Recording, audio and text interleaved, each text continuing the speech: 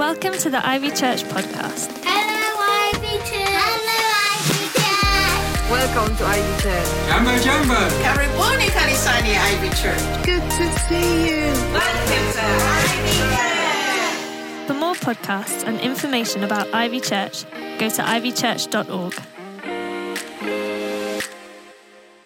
Hey, so welcome to our year of talk. Every year at Ivy we do something where I get away and pray and ask the Lord, is there going to be a word that you'd give us that will help to navigate the year ahead and our future together as a church? And we've had the year of multiplication, we've had the year of stretching, we've had just had the year of blessing, we had the year of rebuilding coming out of COVID. All these times, so often, they've been prophetic. They've really been the word of the Lord that's helped us and shaped us. And so I go away and spend some time in prayer. And this is actually the first time that we got one so early. It seemed like in October, God really spoke quite clearly to me about what it's going to be the year of. And so I want to introduce that to you today, that for us here at Ivy, 2024 will be the year of transformation.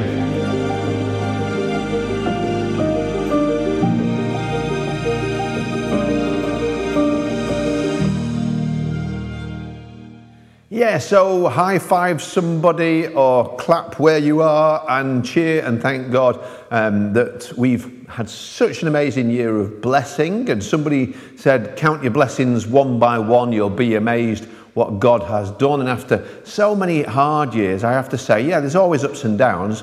But when I look back, I can see things differently if I count my blessings. And last year, I lost count. And you're a blessing, leading Ivy with an amazing team of people, paid and unpaid, who make so many things happen as we reach out to the world in Jesus' name is a great blessing. We're blessed to be a blessing. And I love this church. So, one more blessing for me is that I believe he spoke last year, that word to me about this year, so that now I am so thrilled that I really believe we're going to see some massive changes for the better this year in all kinds of ways in your life and mine and as a community. It's the year of transformation. And the Cambridge Dictionary says transformation is a complete change in someone or something in order to improve it or make something else.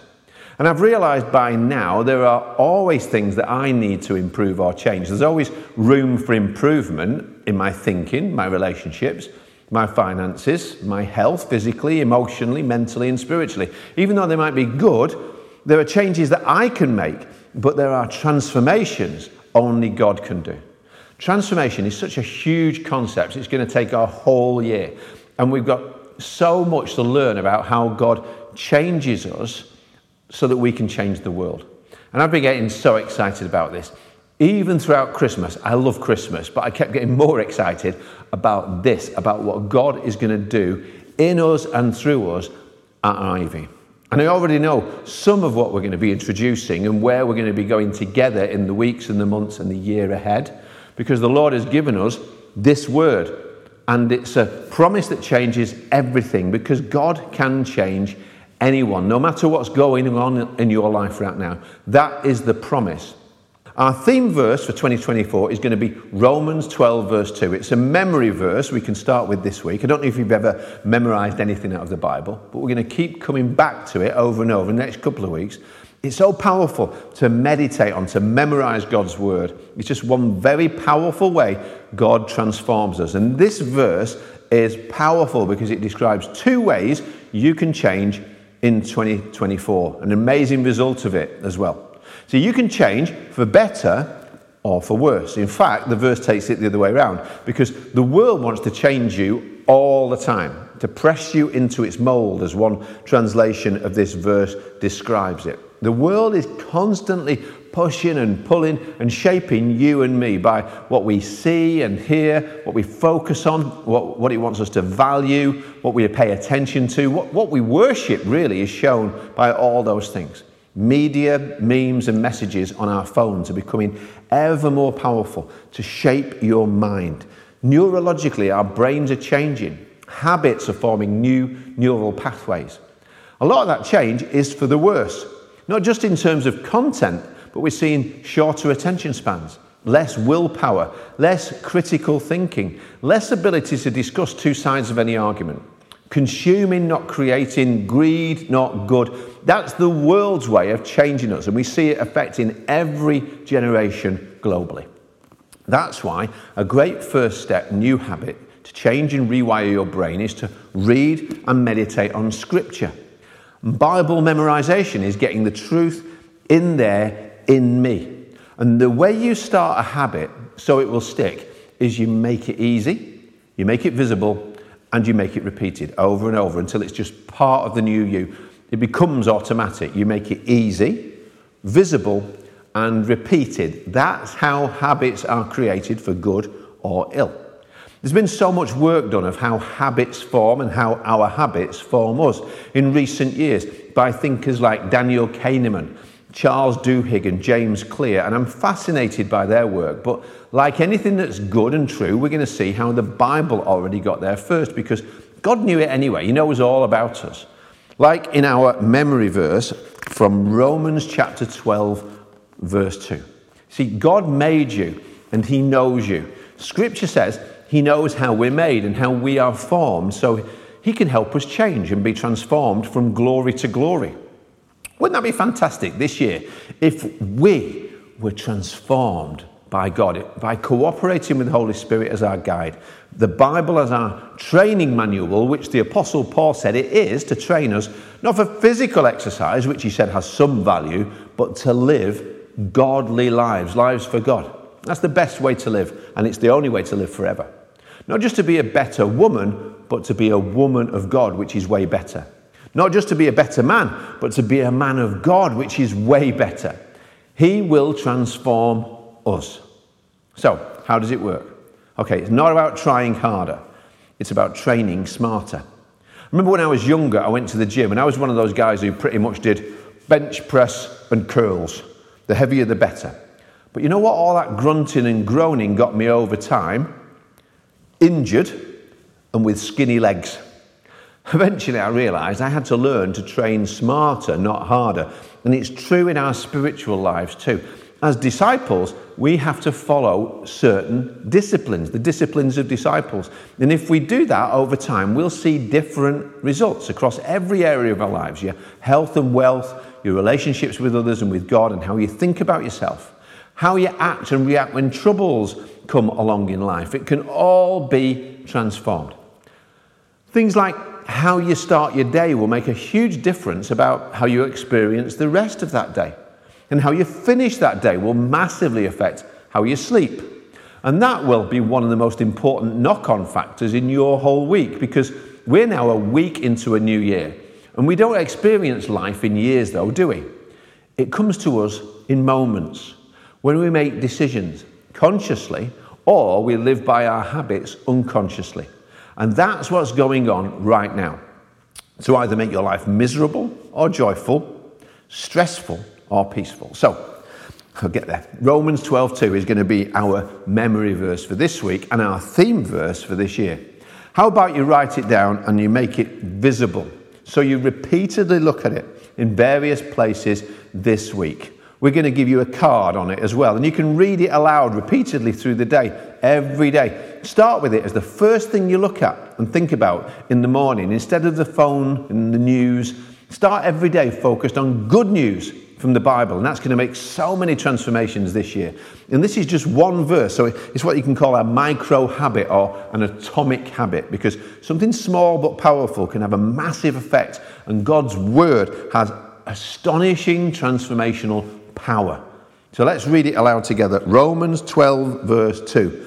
Do not conform to the pattern of this world, but be transformed by the renewing of your mind.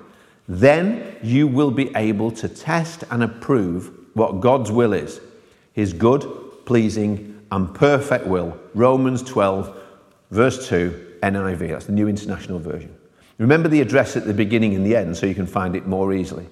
I know you're not going to get it just like that. We're going to repeat it. But what's it saying? Chew over it. Meditate on it as you memorize it.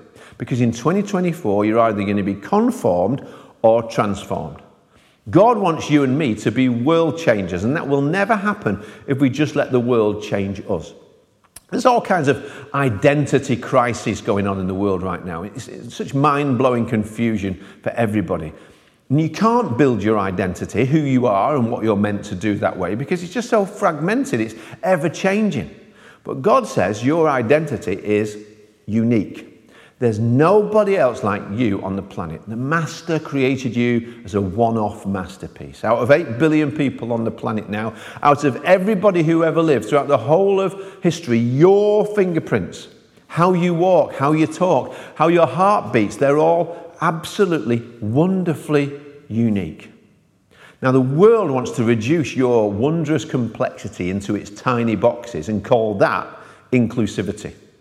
But that man-made label or identity marker doesn't make you special. It can't. But God already did make you special because you are an exclusive. You're a one-off. This truth says don't listen to the world's lies so you won't define yourself according to its standards anymore.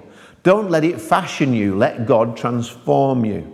God says, I want you to know me. And when you do, I want to show you that you are unique. You don't need to copy the world or anybody or anything else in it. You don't need to conform to that. It's not just you be you. It's you be who I made you to be. But he says here, you won't find out my good, pleasing, perfect purpose and plans for you while you're still trying to be conformed or while you're giving in to the pressure of anybody else's idea of opinion of what you should be or what you should do or what you should think. So say it again with me. Romans 12 verse 2. Do not conform to the pattern of this world, but be transformed by the renewing of your mind. Say it out loud. Then you'll be able to test and approve what God's will is. His good, pleasing, and perfect will. Romans 12, verse 2, NIV. Now that's talking about how you think and behave now, and it's going to affect your future. If you let God transform your mind, that will transform this year. See, what I do today, this week, is going to change for better or worse, and that's changing my future. Will I find and follow God's amazing plan and live out those possibilities and my potential that are unique to who he made me to be, or just be like most people who won't? So we're going to introduce some ideas today and in the weeks ahead, some practices that involve daily decisions that shape our habits, that change our lives. Because this is all about the future as God creates your future one day at a time to release your potential and divinely designed possibilities. But before we get into the practices, the habits we form, that form us, we have to think about motivation, because that's really key. That's the missing factor in habit formation. It's the one that most of us fall down on, really, isn't it? Motivation. It's the reason this week my gym will be full, but in 3 months there'll still be 16% of the population paying their gym membership, but a lot less than that actually go into the gym. The only thing getting lighter is their bank balance. The problem was motivation. See, they had a desire, an idea, maybe to lose some weight after Christmas, and for a few weeks they put the kit bag where they could see it and booked a class in advance, told a few friends that they were joining a gym. All those things are really positive and scientifically proven to increase the likelihood of success. Make it easy, not hard. Make it visual. Do it socially with others. But while the goal was not clear, it wasn't very good. See, it wasn't measurable. So therefore it isn't long-term motivational. Lose some weight. Okay, well, how much? By when? What for? See, contrast that. We all know people who said, I'm going to lose 2 stone before my daughter's wedding.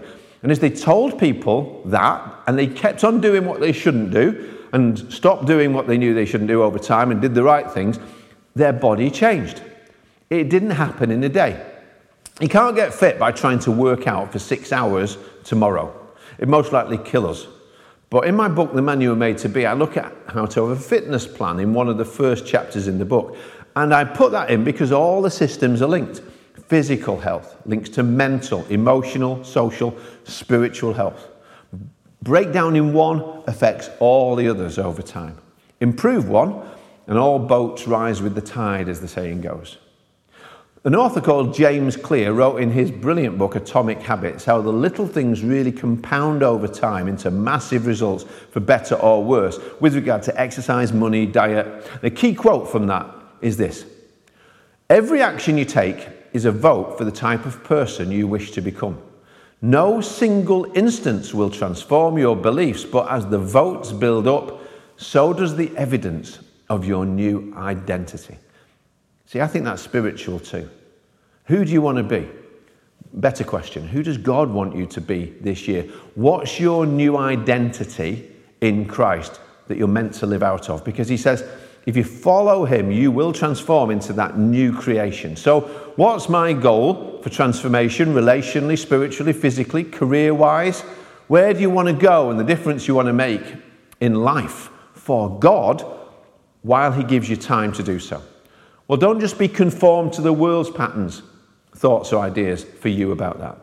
Get before God, talk with him, and then set some God-given goals. I've done this so often in my life. I'm not talking about New Year's resolutions. You know, there's all these resolutions that people make. You might have made them this year yourself. I don't know about you, but resolutions rarely work for me. In fact, surveys show that by January 17th, most people have forgotten what resolutions they made. How are you doing? But God-given goals are different and unique between you and God. And now is a great time to do this. As the year just opens up, maybe fast a meal or a day and pray. Get somewhere alone, quiet with God, and you invite him to speak. He will. Don't live another year by default. You can live by divine design. And write it down. Yes, pen and paper. Write some big, only God could possibly do it, goals for this year. About your future with regard to transforming your family, friendships, finances, fitness, faithfulness to him. Those would be some great starter headlines. You think of some others. There's been times I've looked back years later. I found a list I made maybe 5 years before where I wrote down some pretty outlandish things in regard to places that I could go, an influence that I'd have, and the difference my life could make serving others. One time I found this long list in an old journal, and I looked through and I started to think, why have I written down all these things that I've already done? And then I realized every item was once just a God-given dream, a God-given goal. But Ephesians 3:20 says he's able to do immeasurably more than all we ask or imagine according to his power that is at work within us. How can that happen if I never imagine it? See, when I wrote the list, as I was writing them, I know sometimes a little voice of the accuser comes along as I'm writing that and says, well, that's just you being a big head. Saying you want to write a book or do a TV series or go to be in 10 Downing Street. Who do you think you are? That voice keeps you playing life small. But the big question, the real question when you do this is not who do I think I am, it's who do I think God is? Do I really think God could take a lad off a council estate in Manchester who left Tommy Moore's school at 16 and have him teach leaders from every field internationally? Yes, I believe in that God, because he uses ordinary people in extraordinary ways when they believe him and ask him to do it. Not according to my own ability, but his power at work in me. Right, 2024. Believe in a big God, because the size of your God determines the size of your goal. And the only limitation on God working in our lives is our unbelief. So in 2024, January, this week, I challenge you on his behalf. I dare you, test this, do it, because God wants to share with you some goals, some God-given goals. Where could you learn? Where could you start? Where could you go? Who could you help? When you stop the lies that you're not old enough or you're not young enough or you're not good enough and believe God's supernatural power is enough. So look at what the Apostle Paul wrote about how he saw and planned his life now. In Philippians chapter 3, verses 13 and 14, he says, "Brothers and sisters, I do not consider myself yet to have taken hold of it. But one thing I do, forgetting what's behind and straining towards what's ahead, I press on toward the goal to win the prize for which God has called me heavenward in Christ Jesus." He's saying, I know I'm not there yet. I'm not everything God wants me to be. And I've not done everything God wants me to do. Anybody else ready to admit that?